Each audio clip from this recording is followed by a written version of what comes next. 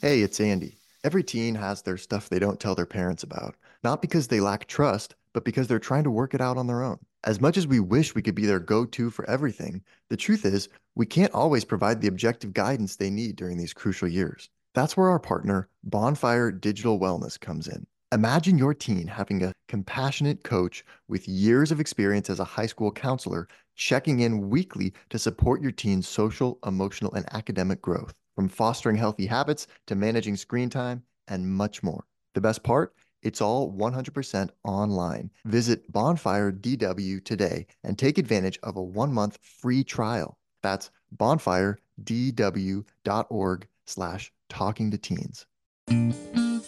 You're listening to Talking to Teens, where we speak with leading experts from a variety of disciplines about the art and science of parenting teenagers. I'm your host, Andy Earle. We're here today with Dennis Barron talking about pronouns. It seems that there's a lot of discussion about pronouns lately, especially among young people.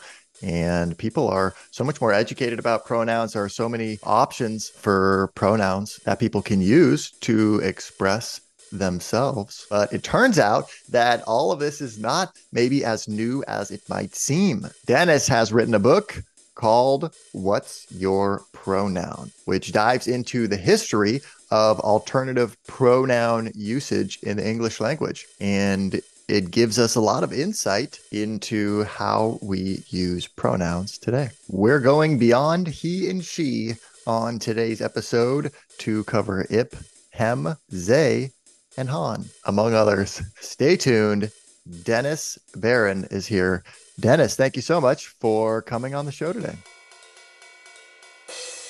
Great to be here, Andy. Talk to me about this book I just read. What's your pronoun beyond he and she? This is really fascinating here. You go really deep dive into pronouns and talk about all kinds of pronouns I'd never even heard of before. I learned a ton about kind of the history of pronouns in our language and everything. Talk to me about this. What inspired this book and where did all this come from? A long, long time ago, and this is like over 40 years ago, I was researching attempts to reform the English language, of which there have been many, many. Everybody uses English. Then there's always this subset of people who say, I think I can make it better. Yeah, we're doing it wrong. You guys are We're doing it all wrong. talk better. Good English is like this magical goal that everybody's aiming for, and some people decide that they may have a shortcut or figure out some kind of on-ramp to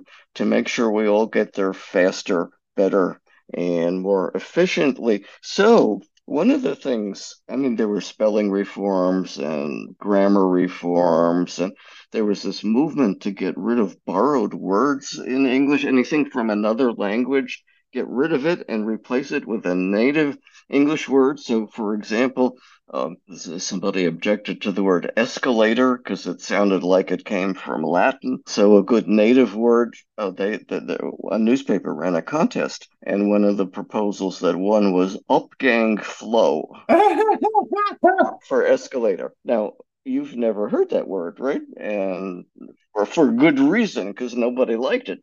But there were a few proposals in terms of getting rid of borrowed words. The word manual for a book of instructions. People started in the 19th century using the word handbook, because handbook is an exact translation of the Latin manual, which has manual dexterity. It's all about the hands.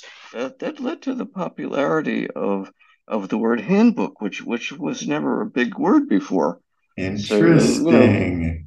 a few small victories. Anyway, in that research, I discovered that in the mid 19th century, there were a group of different people inventing, coining gender neutral or common gender pronouns because they argue that English has there's like a blank space. There's a word missing from our pronoun set of personal pronouns. You know, I, we, you, their, them, he, she, and it, his, her, hers, its. There's no pronoun for the third person singular That means he or she. That's what they were arguing in the late 18th and early 19th century. We've got a missing word. There's a missing word. And whenever somebody comes across what I call a semantic black hole in the language, they feel a need to fill that gap. Let's make Let's one make up. something. Let's make Yeah. something up. What should we So put in there? Thon, Thon, Thon, was coined by a Pennsylvania lawyer who was also a very well-known. He wrote a lot of famous 19th century hymns, and his name was Charles Crozet Converse, C.C. Converse. He created Thon, which he pronounced Thon. It's a blend of that and one, and it could stand for he or she, his or her. Thon's would be his or her. And he said, uh, if you don't know the gender of the person you're talking about, don't know if it's a man or a woman, they were thinking binary in those days, okay? Oh, and you use the wrong gender. We didn't have the word misgender in those days, but that could create, if you're writing to a client or customer, something like that. Oh, and you misgender them, they could take offense. Proposed Vaughn as a way. He was into all kinds of modern technology. He was fascinated by the airplane, which was a new thing in the 1880s. And he said Von was an aerodynamic word. It would make language so much more efficient, just like winged design can make flying more efficient. Yeah, yeah. Right? So that was his particular thing, and it actually attracted national attention. So a lot of newspapers throughout the country had articles about Von, either supporting it or saying it was like the worst Ludicrous. thing since sliced bread. Because a lot of people don't like sliced bread, right? And some people said, "Well, I don't like Von, but the idea is right. We need a word. Here's my proposal." And so somebody said, "How about IP?"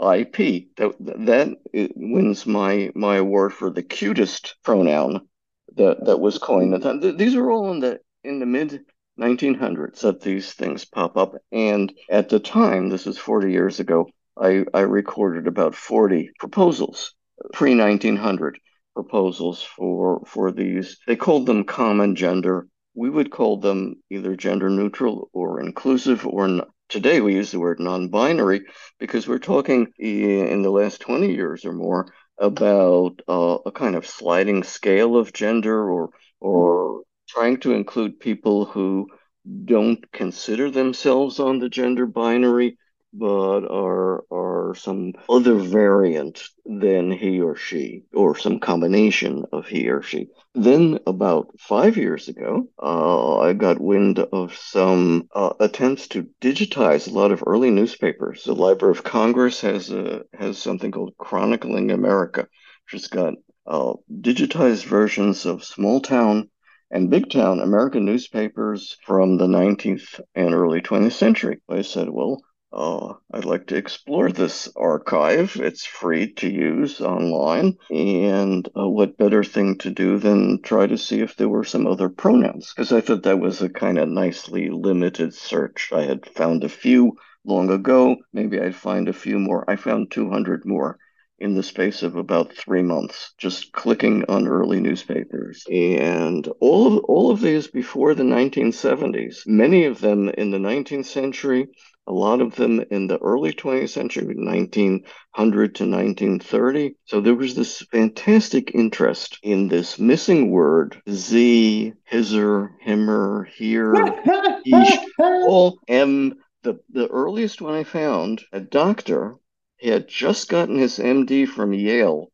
in 1840, and apparently business was slow because in 1841 he published a grammar of English, and in that, I mean, it's his doctor, right? In this grammar of English, he's got what he calls a masculo-feminine pronoun, capital E, just the letter E, and it's what we would call inclusive or gender neutral, possibly even intersex or something like that. Yeah, yeah, yeah. There's he, He, there's she, there's he. masculine, feminine. was an old Latin description for hermaphrodite, someone who combined both masculine and feminine. This is the earliest coined pronoun that I found. The possessive is es, and the object form is em. And this is 1841. There's only one copy that I've been able to find of his grammar book. It's in the Yale University Library, and it's there because he sent them a copy. They didn't even know they had it. I found it online, emailed the Yale Library, said, I'd like to come and take a look at this. And they said, we didn't even know we had this thing. And when they discovered it, they said, oh, we better put this in the rare books section because it's a one of a kind thing. But they did let me come and take photographs of the entry for that pronoun. Anyway, this Dr. Brewster was his name. Coined the pronoun in 1841. In the 1870s, he's still writing to newspapers saying, "Hey guys, I coined this pronoun 40 years ago, and nobody's using it." It's in my And book. nobody continued to use it, but was reinvented by multiple people between 1841 and the present. So several people said, "Oh, every letter, every vowel has its own word. The indefinite article. I, the first person singular pronoun. Oh, the exclamation. Oh, you. Well." Second person pronoun. It's not really just a letter, but why not E? E has nothing assigned to it. Let's give it the common gender pronoun.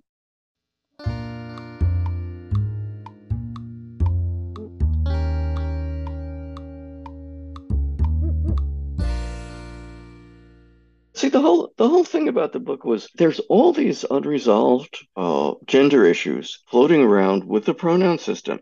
So even in the 19th century, people were not happy with the common notion that the masculine pronoun includes the feminine, right? What we call today the generic masculine, that he includes she includes it. It was an old grammatical trope that English borrowed from Latin grammar, even though English grammar is very different from Latin. But people said, look, there's all these arguments that he includes she, but then there are all these exceptions when you say, okay, if and American suffragists noticed this, supporters of the women's vote in the 19th century, in the 1870s, this was a big thing in American politics. Women started to agitate for the vote.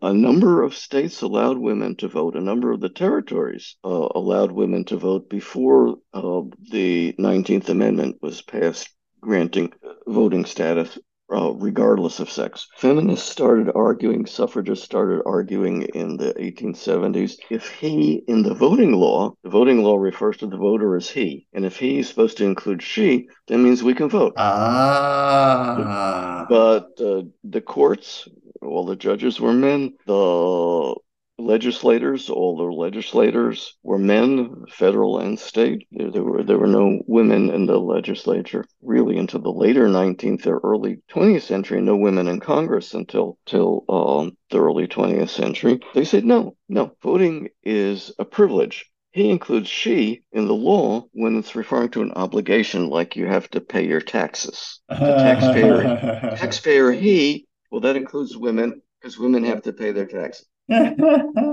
Or the criminal, right? If a murderer he, a couple of famous cases in the 20th century where women convicted of murder said, well, you can't convict me because the law says the the the the murderer is masculine, is male, it uses the masculine pronoun. And I'm a woman, so I can. But that didn't convince any judges to let them off.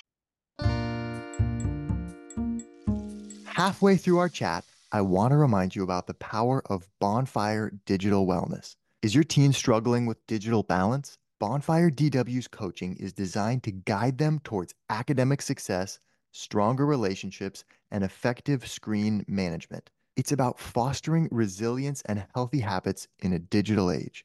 Give your teen the edge they need. Take advantage of a 1-month free trial at bonfiredw.org/talking to teens. Let's help your teen shine with Bonfire DW. The hook.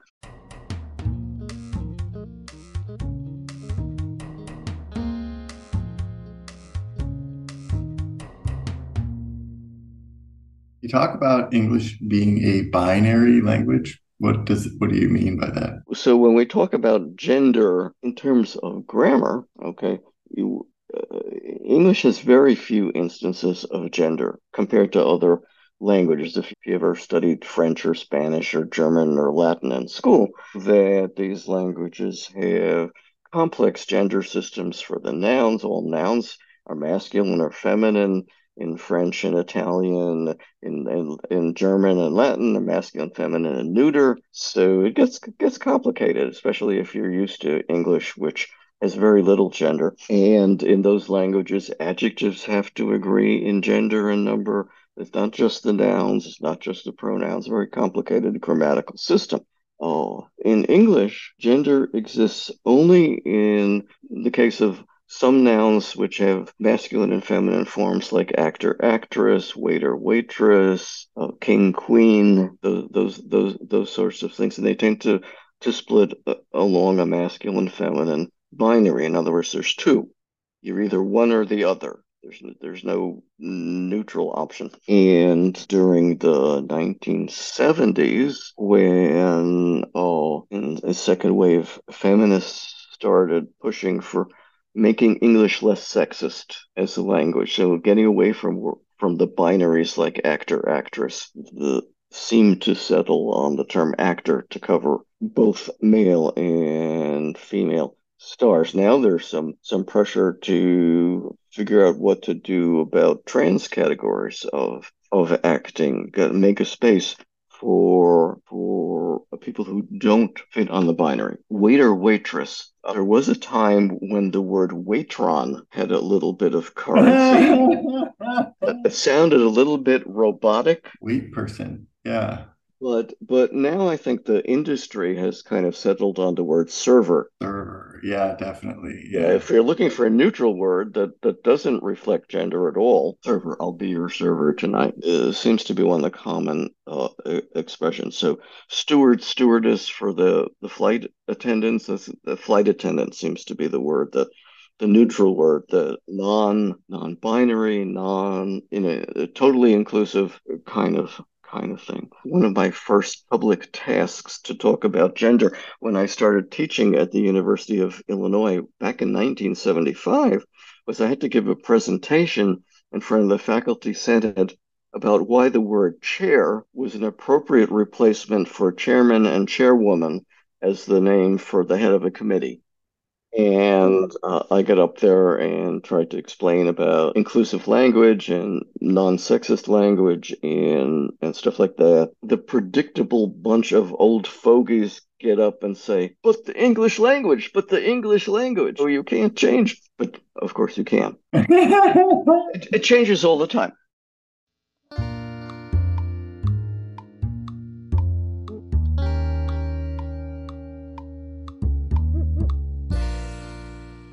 Well, that's one thing I really took away from your book is just how constantly the language is changing, and you try to say what it is, but what does that even mean, or what's good or bad or right or wrong? And Well, well, yeah, I mean, it's what we I've over the decide. years developed a few of what I call Barron's laws of English. One of them is the more somebody objects to a particular form, if you listen to them long enough, they will use that form they're objecting to. Yeah. So one of the things that people used to object to a lot was the use of singular they. Use of the pronoun they, which is technically plural, to refer to one individual. I'll give you an example. Somebody called for you. Oh, did they leave a message? They, right? Somebody is technically singular. They technically plural. The so-called grammatical purist says, you can't do that. Pronoun has to agree in gender and number. They is plural and somebody is singular. So you can't do that. But English has been using they as a singular since the 14th century. It's like almost as soon as the word they enters the English language, which is probably not till the 11th, 12th century, it starts being used as a singular as well as a plural. And people who object to say that that's grammatically wrong, it's nonsense because people have been using it automatically. It's idiomatic English. It makes perfect sense. Everybody knows what you're talking about. Well-respected writers have used it throughout the centuries. Shakespeare, Dickens, Jane Austen, you name them, they're using singular they.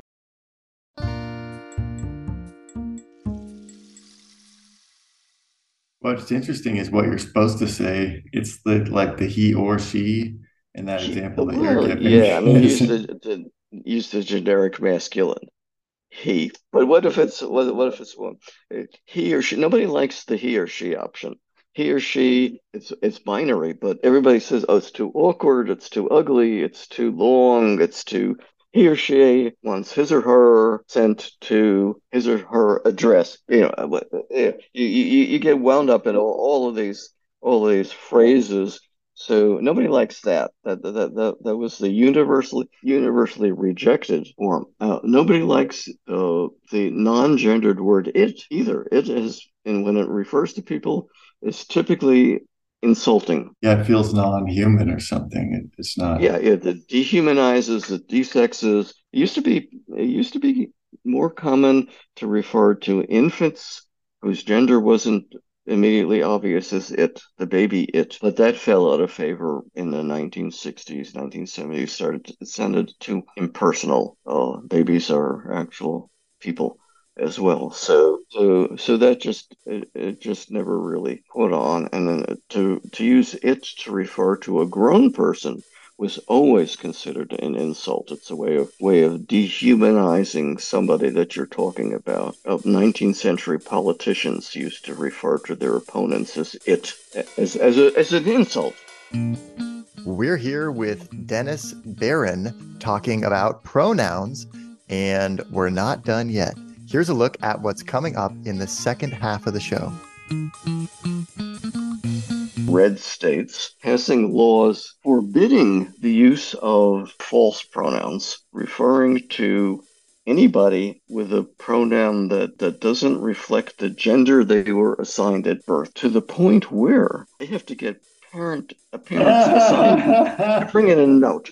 Bring in a note. Bring in a note. What is school about? School's about bringing in a note Bringing in signed by notes. your parents saying that's okay. Otherwise, the teacher will have to call you Joseph if you don't have that note on file. It's one thing to say singular they, but what happens if you're talking about a known person? Like pick a name, any name, Charlie. Charlie likes their hamburger with onions but no tomato. It's okay when the they is close to Charlie, but what happens if you've got a couple of Charlie ordered a burger. They weren't happy with the burger that came. Then people say, well, that sounds a little stranger. To that, I say, language has all kinds of ambiguity built into it. There's also ways that we have of disambiguating, of clarifying. I was just watching an old Inspector Lewis on TV. One of the characters says, "You are never one of us." Social class distinction. We, you. So pronouns are always both inclusive and exclusive. Your choice in using pronouns, whether you want to honor somebody's pronouns and be inclusive, or whether you want to reject their pronouns and exclude them from the discourse. Because we use language negatively as well as positively. We use language to insult people. We use language to hurt people. That seems to be one of the built-in parts of language. It's not very nice, and it's not going away either.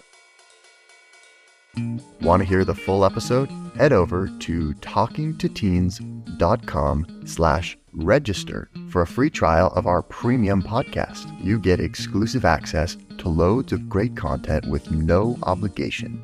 And your membership supports the work we do here at Talking to Teens. Get started today with a free trial over at talkingtoteens.com/register. Thanks for listening. We'll see you next week.